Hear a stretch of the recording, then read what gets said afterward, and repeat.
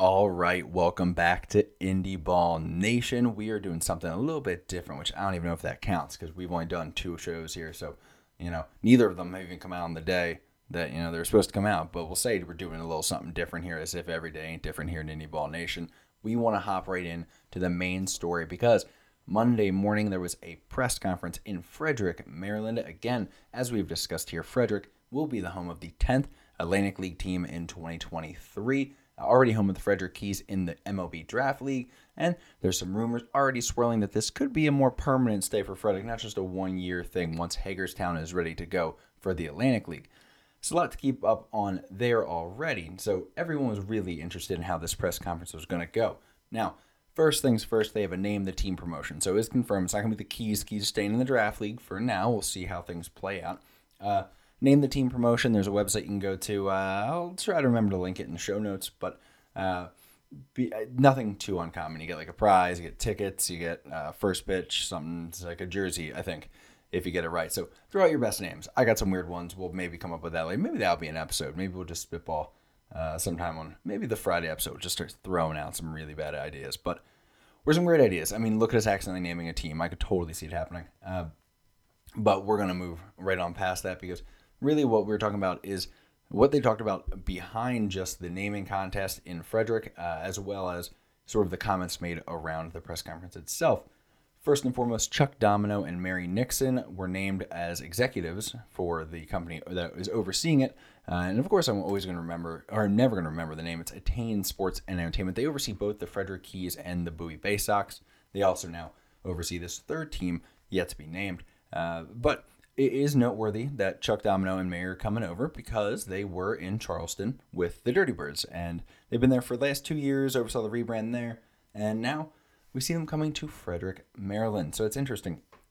Lots of people have been leaving Charleston. That's a totally different conversation. Same owners as Lexington, who just sold, so you can see how that's going quite well there. But Chuck Domino is extremely noteworthy, 9-time Executive of the Year award winner in minor league baseball. It doesn't even seem possible for one man in one lifetime, but that is who he is. I live in Reading, Pennsylvania. That is where he sort of made his reputation here in baseball town, as it's come to be known. And if you're like, that ain't baseball town, Ryan. No, literally, it's on the sign. Like, we got a sign, so it counts. Count it. Reading, Pennsylvania. Come hang, by the way, if you're in the area.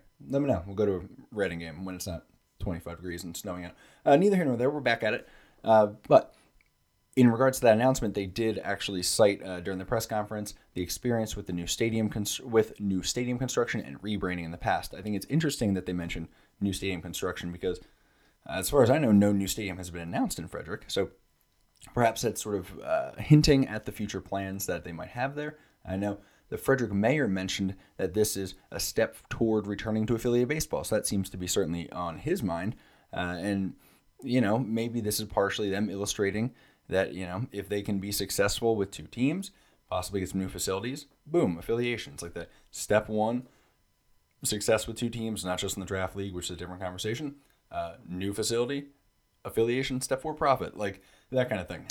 So that's something to keep an eye on. I think that really made it more clear what Frederick is thinking. I'm hearing from more and more people that Frederick is definitely looking to not just rely on the draft league moving forward.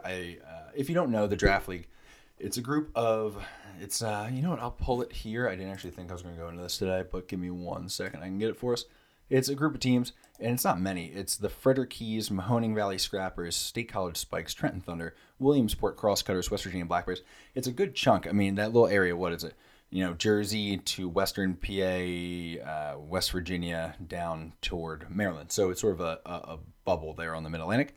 And that's the group of, formerly affiliated teams that got cut loose a couple years ago. And there was a deal where if you want to go to Indy Ball, MLB will kind of help you pay your way because you got to pay into a league. Famously, Trenton had some very negative thoughts on that. It'll be interesting to see what Trenton does moving forward. But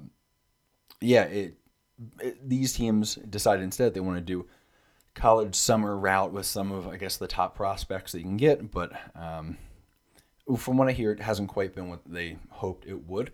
Maybe it's not quite getting the financial support that they were hoping from MLB. Now, a lot of them, for the record, it's not only not paying into a league, it was much cheaper because you don't have to pay for the players. They're college kids, so you don't have to pay them.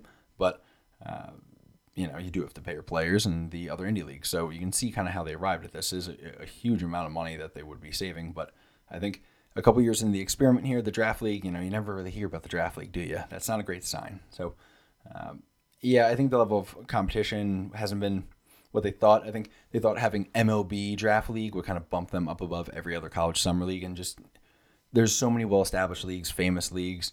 Leagues are local to where guys live. They just, it's hard to compete. And I don't think it's what they thought. I don't think it's what MLB thought.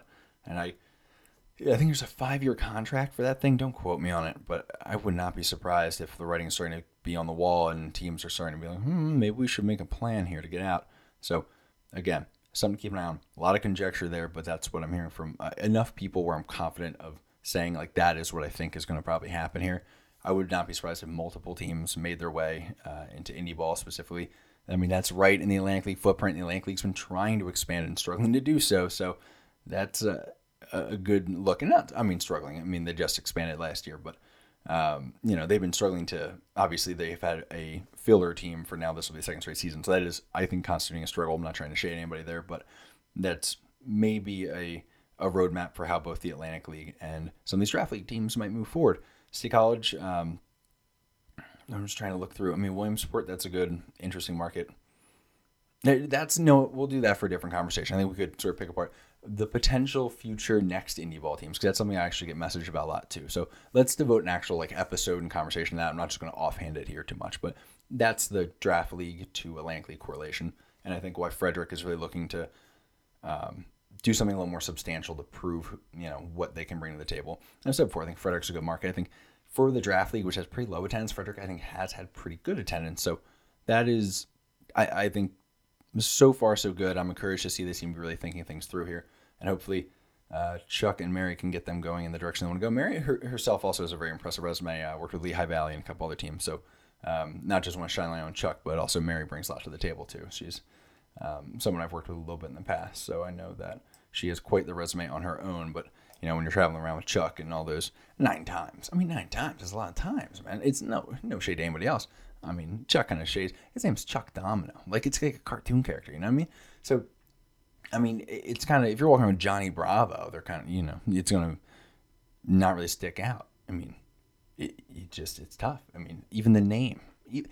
Chuck could have accomplished nothing. It's like, Chuck Domino, he must be a kind of a guy, you know what I'm saying? But that's the kind of hard-hitting analysis I think people come here for. Before we move on to our further news items here, because I have to just stop my train of thought on that because it was going to go downhill. To summarize, name the team contest going on. Frederick is looking forward toward the future, definitely looking to get back to affiliation, but I think the most likely road would probably be through Indy ball. It should not take me this long to get to that, and I apologize for wasting your time. Before we move on to our next news item, I'm Ryan, and this is very much Indy Ball Nation.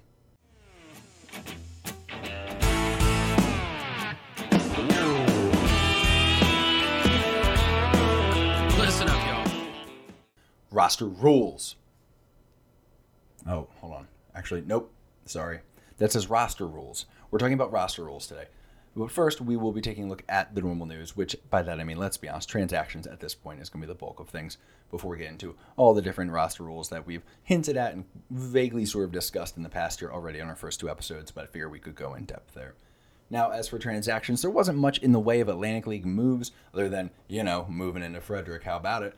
But in the American Association, they did have some action worth discussing. So the Chicago Dogs, they were busy making a couple deals with Frontier League teams. Look at them, crashing a family reunion saying, what up, I'm Chicago, how about some trading? They acquired righty Ryan O'Reilly Ryan O'Reilly's a tremendous name, by the way. Let's not overlook that. Ryan O'Reilly, great name, from Evansville for a player to be named later. They also rounded out a previous trade with Schaumburg for a player to be named later by acquiring Matt Botcher. He's an outfielder with some infield experience from his college days. I believe that this was completing the Tanner Shears trade, if I track that back properly in the transaction notes. Outside of that, Gary South Shore also made some moves with the Frontier League. They traded infielder Tom Walraven to the New York Boulders for right-handed reliever Matt Leon, who had one hell of a season in 2022. Actually, they both did. They both looked very good. That's a big trade. Both those guys might just ball out next season. I do have projections for Tom Walraven locked and loaded already.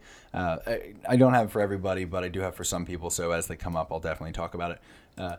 Tom, he projects to put together a really good season. If he's moving from the American to the Frontier, projections like him to hit 300 or above, OPS plus above 110, should be worth about 2 wins above replacement in New York. So that's a very good deal, I think, for both sides. Actually, I think that fills out some roster needs and also adds some pop to that New York lineup. Finally, the Lincoln Salt Dogs, they re-signed lefty reliever David Zaz. I want to say Zaz is Z-O-Z on that one. Zaz feels good, doesn't it? It feels about right, so we're going to go with Zaz, and we're just not going to really stress about it. And then if we get a correction in my DMs, well, guess what? We'll make the correction. Anytime you can keep a solid lefty for your pen who fits roster restrictions in a league like the American Association, that is a very good day. So Lincoln Salt Dogs got their guy there. In the Frontier League, the cross-league deals weren't done, as Evansville received righty rotation piece Tyler Beardsley for a player to be named later. Elsewhere, the Washington Wild Things signed righty starter Spencer Johnston.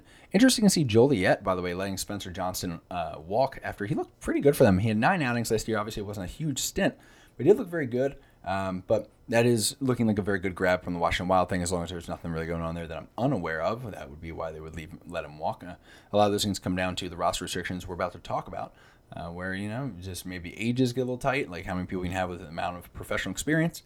Again, we'll talk about that a little bit more. But right now, that Spencer Johnston pickup looks like a very good one from the Washington Wild Things. Moving out of the big 4 Indy leagues to the group of 3, we had no big news, so we'll kind of rapid fire catch up on some Pecos League stuff that sort of happened underneath my radar, more sort of 2023 roster building type of stuff.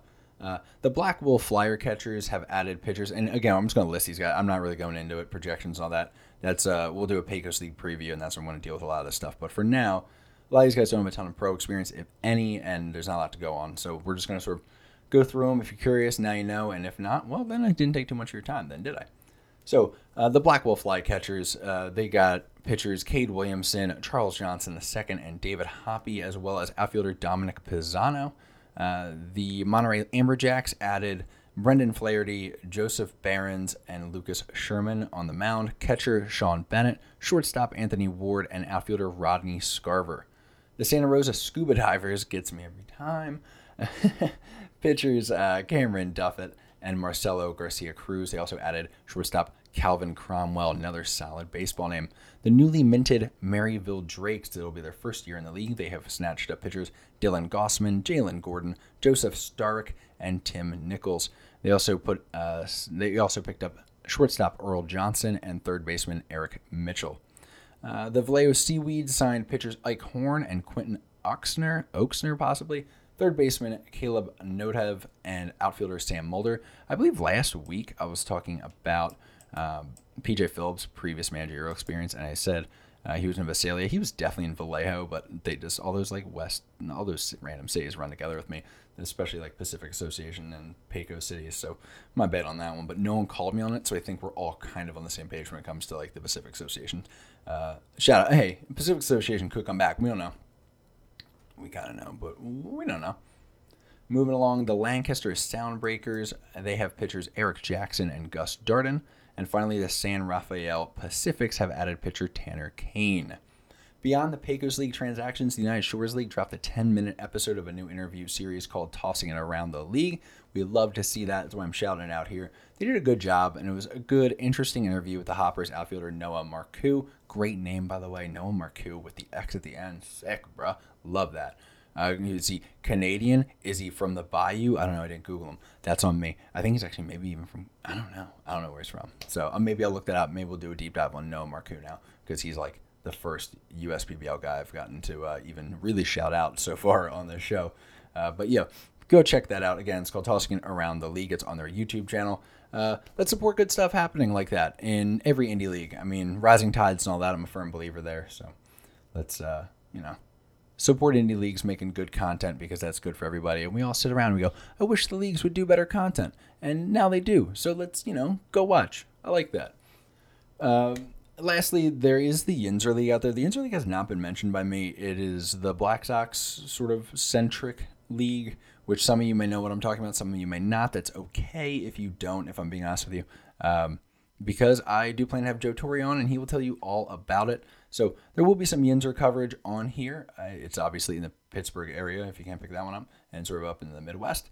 We will talk about them, but I want to sort of dive in with Joe Torre first, because even I am only like halfway acquainted fully with how everything works over there, and I know they have a very different vibe of like goal A is get dudes signed out of the league. So there's a different feel over there, and I want him to be able to come on and express that, and also just it's fun to talk to Joe. So that's kind of where my head's at. Why would I say something when Joe can say it and say it better?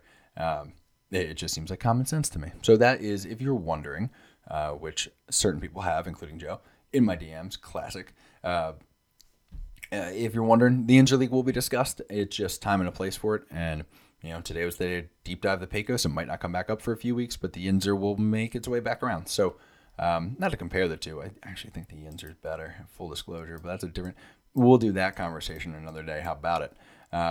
But that's the situation. That's it. That's really what we got for the news. There wasn't much. It was the weekend, essentially. I got this last episode posted on Saturday because I've been doing some battle with YouTube, and then I bumped this episode back to Tuesday for my own sanity.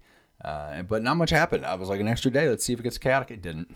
There was not that much chaos. So that's why we're deep diving Pecos League moves and all that stuff. But with then all the news out of the way, we will be talking about the roster rules, as I mentioned previously. But before we proceed into rules talk, I want to remind everyone that you can follow Indy Ball Nation on Instagram and on Twitter at Indy Ball Nation. It should be up on the screen if you're watching on the YouTube.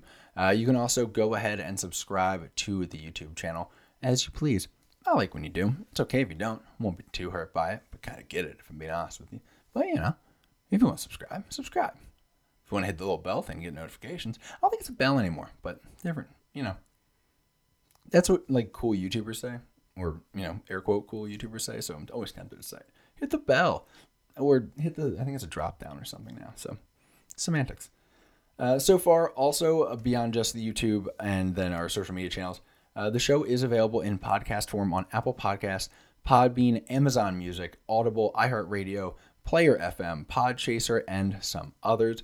By next week, I'm hoping the show is officially listed on Spotify and Google Podcasts. I'm going to try to keep you sort of in the loop on that. I'll even try to tip you off on the social media pages. So if you're following there, you should know in advance. If not, I'll at least mention it. Because those are two of the big ones. And of course, those are the ones with the longest wait. Speaking of next week, show preview for Friday. We got Nick Firestone coming on from Indy Ball Report. I got an interesting Atlantic League story cooking. Nick and I are going to discuss a bunch of stuff, so I'm not even going to go into that. But Indy Ball Report, it's great. He's great. Excited to talk to him. I've mentioned a few times now. But I do have an interesting Atlantic League story I'm cooking up. I'm hoping to have enough sources to run on it, and maybe we can talk about it on Friday. If not, I think certainly Monday. So again, hopefully I can get that going. We were talking Atlantic League scheduling last week, and a couple things now crossed my radar. I was like, I think Atlantic League scheduling has been normal this year. It's not been. That's a lie. So we will have to dive into that now, won't we? Again, that'll be Friday and or Monday. Those are our normal days. Again, the Tuesday show, just because with the delays from last week, I just wanted to sort of get a little space from the Friday, which became a Saturday episode. I didn't want to go right back into a Monday. So thank you for bearing with me on that as we do all of our normal wrestling with social media channels. Now, with that housekeeping out of the way, about those roster rules, we will try not to go way too in-depth because roster rules tend to have like exceptions and then exceptions to the exceptions. So I'm going to try to make this digestible both for you and me, for my own sanity, for our own time and all of that. I'm not against having a briefer episode this time. I went a little long last week talking about what we would do if we took over Indy Ball, and I think Friday's episode could be long with the interview, so I'm trying to keep this pretty straightforward here. And speaking of straightforward, we'll start with the Atlantic League, which is pretty straightforward when it comes to roster rules. But like, good luck finding the rules anywhere. It's brutal. But what I do know from working in the league, there's a monthly budget for each team. That's basically the constraints you got. Something that's like $54,000 to $55,000 a month, and with a max monthly salary of about $3,000 per player. Last year, they did add something that the American Association also has, which is there's like a couple players you can select on your roster, and you can pay them up to like $5,000 per month. But I don't think I saw any teams doing that, and I don't think it was fully expressed to players that was an option too. So if you're a player out there and you're trying to get some negotiating leverage, keep it in mind. That might be something you can do. And then if your team gets mad, don't say I did it. because I don't want to get in trouble and I don't really feel like dealing with that right now. But, I'm down for the boys. I want the boys to get paid. So, if you're going to go get paid. And if Ryan, got you a couple extra grand a month, kick a tip, you know what I'm saying? Well, something, at least subscribe. Anyway.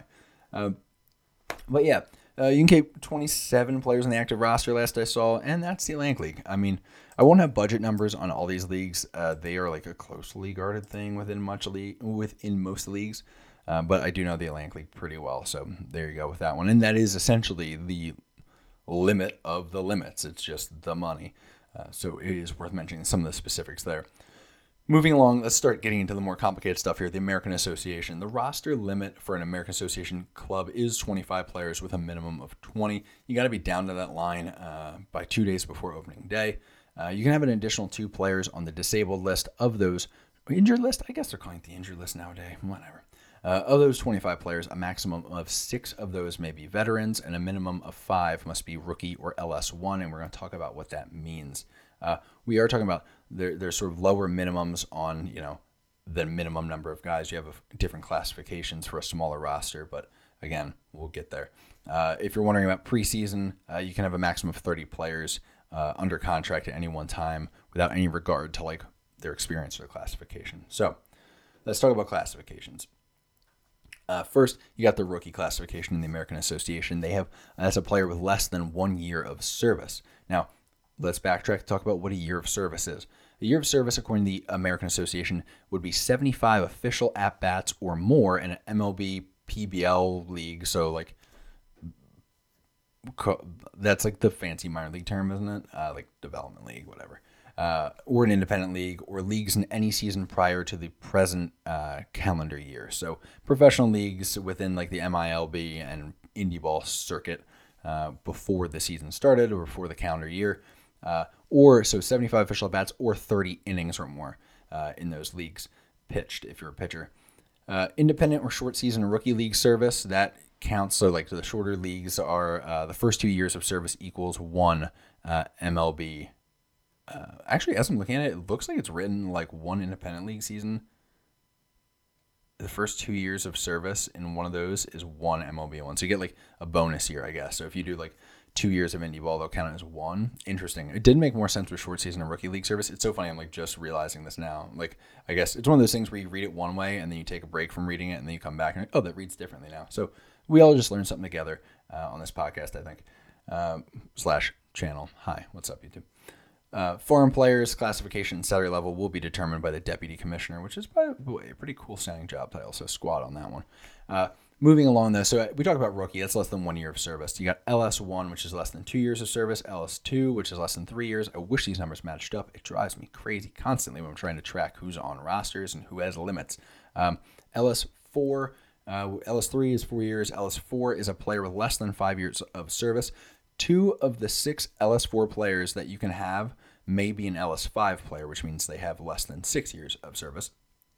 Then a veteran player is a player with 6 or more years of service. If a player has 6 or more years of service but has not reached the age of 27 before September 1st of that season, he will be considered LS4. So basically, if you're young but you're a veteran, they'll still bounce you back to being LS4 just for the sake of rosters. The purpose of this is to get younger guys in there, give them a chance to develop, give them a chance to get signed, and not just load rosters up with like former MLB talent or like slightly aged out minor leaguers who can still ball out, getting young guys in there to cycle through. So it's essentially saying, all right, if you were like playing in pro ball when you're 19 or 20, all of a sudden you're going to be counted as a vet, and it's going to be hard for you to get a roster spot in the American Association, which isn't really fair. It's not what the league wants, not what the players want. So they do have an exception in there. And you'll see something similar in the Frontier, where if you're not a certain age, you can be classified basically as more or less senior than you actually are, which is a good thing to keep in mind. And again, most of us are going to be following this, and I mean, a lot of us probably have already checked out, and I get that. But this is more for like the hardcores who are tracking like their favorite team and how the rosters come together. And you're looking at things like, well, if you know the guy's classification, you can sit there and say, well, we have, it gets complicated. We'll talk about this a little bit too of, we got this number of LS4s, but we can only have, 2 LS5s. And all these guys now, like we had 4 great players, now we got to pare it down to 2. So you got to start making some moves, and you know that your team has to deal a couple guys or release a couple guys. So it helps you kind of envision what that team that you're a big fan of, especially if you're into this stuff, you must be a big fan of what they're up to. As I mentioned, onto the Frontier League here. The regular season and playoff rosters are composed of 22 active players and a maximum of 24. Minimum of 22, maximum of 24. In the offseason, teams may have no more than 34 players, and all the way up to 34 on their active roster. There is no limit classification-wise, which, again, we'll talk about Frontier League classifications in a moment, so they can be of any age, experience level, yada, yada. There's also something that you can... like if they sign someone out of the California Winter League or in the Frontier League draft, they're actually exempt from the 34-player limit as well. So they're trying to encourage that kind of signing going on there, which is good to keep in mind. It does make things a little bit tough when you're trying to like track, all right, how much roster space do they have? But then they have like 4 random guys that they picked up through those means. You're like, well, okay, so they can have even more people. But neither here nor there. It's a Ryan struggle more than anything. And I understand that no one related to the fact that I just said that. Though, the Sunday prior to opening day, that is when they do need to be down to 28 players and then further down to their active roster. Now, talking about those classifications of players, the rookie classification has 2 sub-classifications in the Frontier League, Rookie 1 and Rookie 2.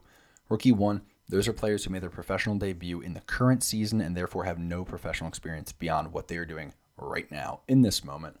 Looking at Rookie 2, those are guys who have 1 year of professional experience at this point. Experience classification is all players who do not meet the requirements to be classified under rookie or veteran. So basically they have more than 1 year of professional experience and they're not quite a veteran yet. And what is a veteran? Well, it's a player who is over 29 years of age prior to October 1st of that playing season.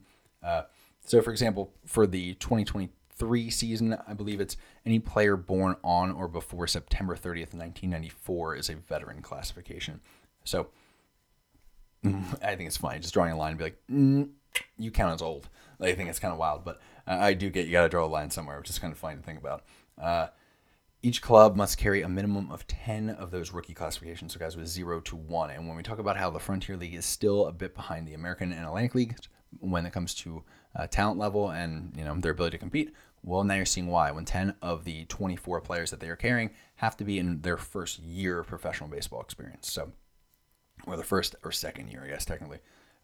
So, again, keep that in mind, too, as we talk about, comparing teams and all of that. Clubs may carry a maximum of 14 players that are classified as experienced or veteran, but no more than 4 of these players may be veteran classifications. Again, when you think about the number of veterans that the American Association can have and the fact that it's unlimited in the Atlantic League, you're starting to get kind of how things shake out in the way that they do within the Indy leagues. They do have some exemptions here when it comes to that. And again, congrats if you're still following along. It's all good. But when it comes down to it, there's exceptions like the minimum appearance exception. So basically, like we said, what qualifies as a year of play in the American Association, they have something similar in the Frontier, where a player has to have had 75 at-bats, 15 games pitched, or 30 innings pitched in a season for that season to count toward the classifications. The Frontier League, like the American, also has an exception to sort of protect younger players and try to keep them in the league a little bit. So there's a 21-year-old exemption, which says essentially that any player who is 21 or younger on that October 1st date that we talked about, and they're entering their first Frontier League season, regardless of how many prior seasons they've played professionally, will be considered a Rookie 2 in the Frontier League rules. There's in addition like a military exemption for if you're in the military, and like a position change exemption if you're going from like pitcher to hitter or vice versa. So it's something to keep in mind too, because occasionally you will see it within the Indy leagues, a guy reinventing the career. Lastly, we'll touch on the Pioneer League here. The PBL has a service time limit of 3 years of professional experience. So really you can see why the Pioneer League, when it comes down to it, shakes out lower than the Frontier and all of them, when you can only have 3 years of professional experience, and it's adios, my friend. A year of professional experience is defined as follows. Position players, 45 games played. Starting pitchers, 10 games started. And just pitchers in general, 25 games played, I think it is. When it comes to roster size, clubs may carry an active roster of up to 25 players. Players inactive due to injury do not count against that roster limit. And players drafted from a sanctioned tryout camp to expand the roster, you can have an additional spot for a guy who was drafted through a tryout camp that is like sanctioned with the Pioneer League, which is deep into the semantics. So we are going to back away from that. Each club, though, can determine their own spring training roster size, so that's pretty laid back. I couldn't get anything for the Empire League or the United Shores League. Did find something for the Pecos. Look, is this a Pecos League pod today? It's a Pecos League pod. Teams, they can carry a 22-man roster in the Pecos, an active roster, plus a 25-man expanded roster. Each player will be defined as a rookie or a veteran on the team's roster. Please don't ask me because I could not find the difference between the two. I really feel like it's whether you have any professional experience or not, rookie or vet. But I could be a little off there. The Pecos League is always a little hard to find some things on when it comes to specifics, and I almost feel like that's intentional sometimes, but that's neither here nor there. A player who is moved off of the expanded roster for any reason, including but not limited to release or injury, is not permitted onto the expanded roster again until after 14 days from the release. So that's sort of the gist of it. Why are we going into it? Well, we're probably all going to forget it. I'll forget it. I forget all the time.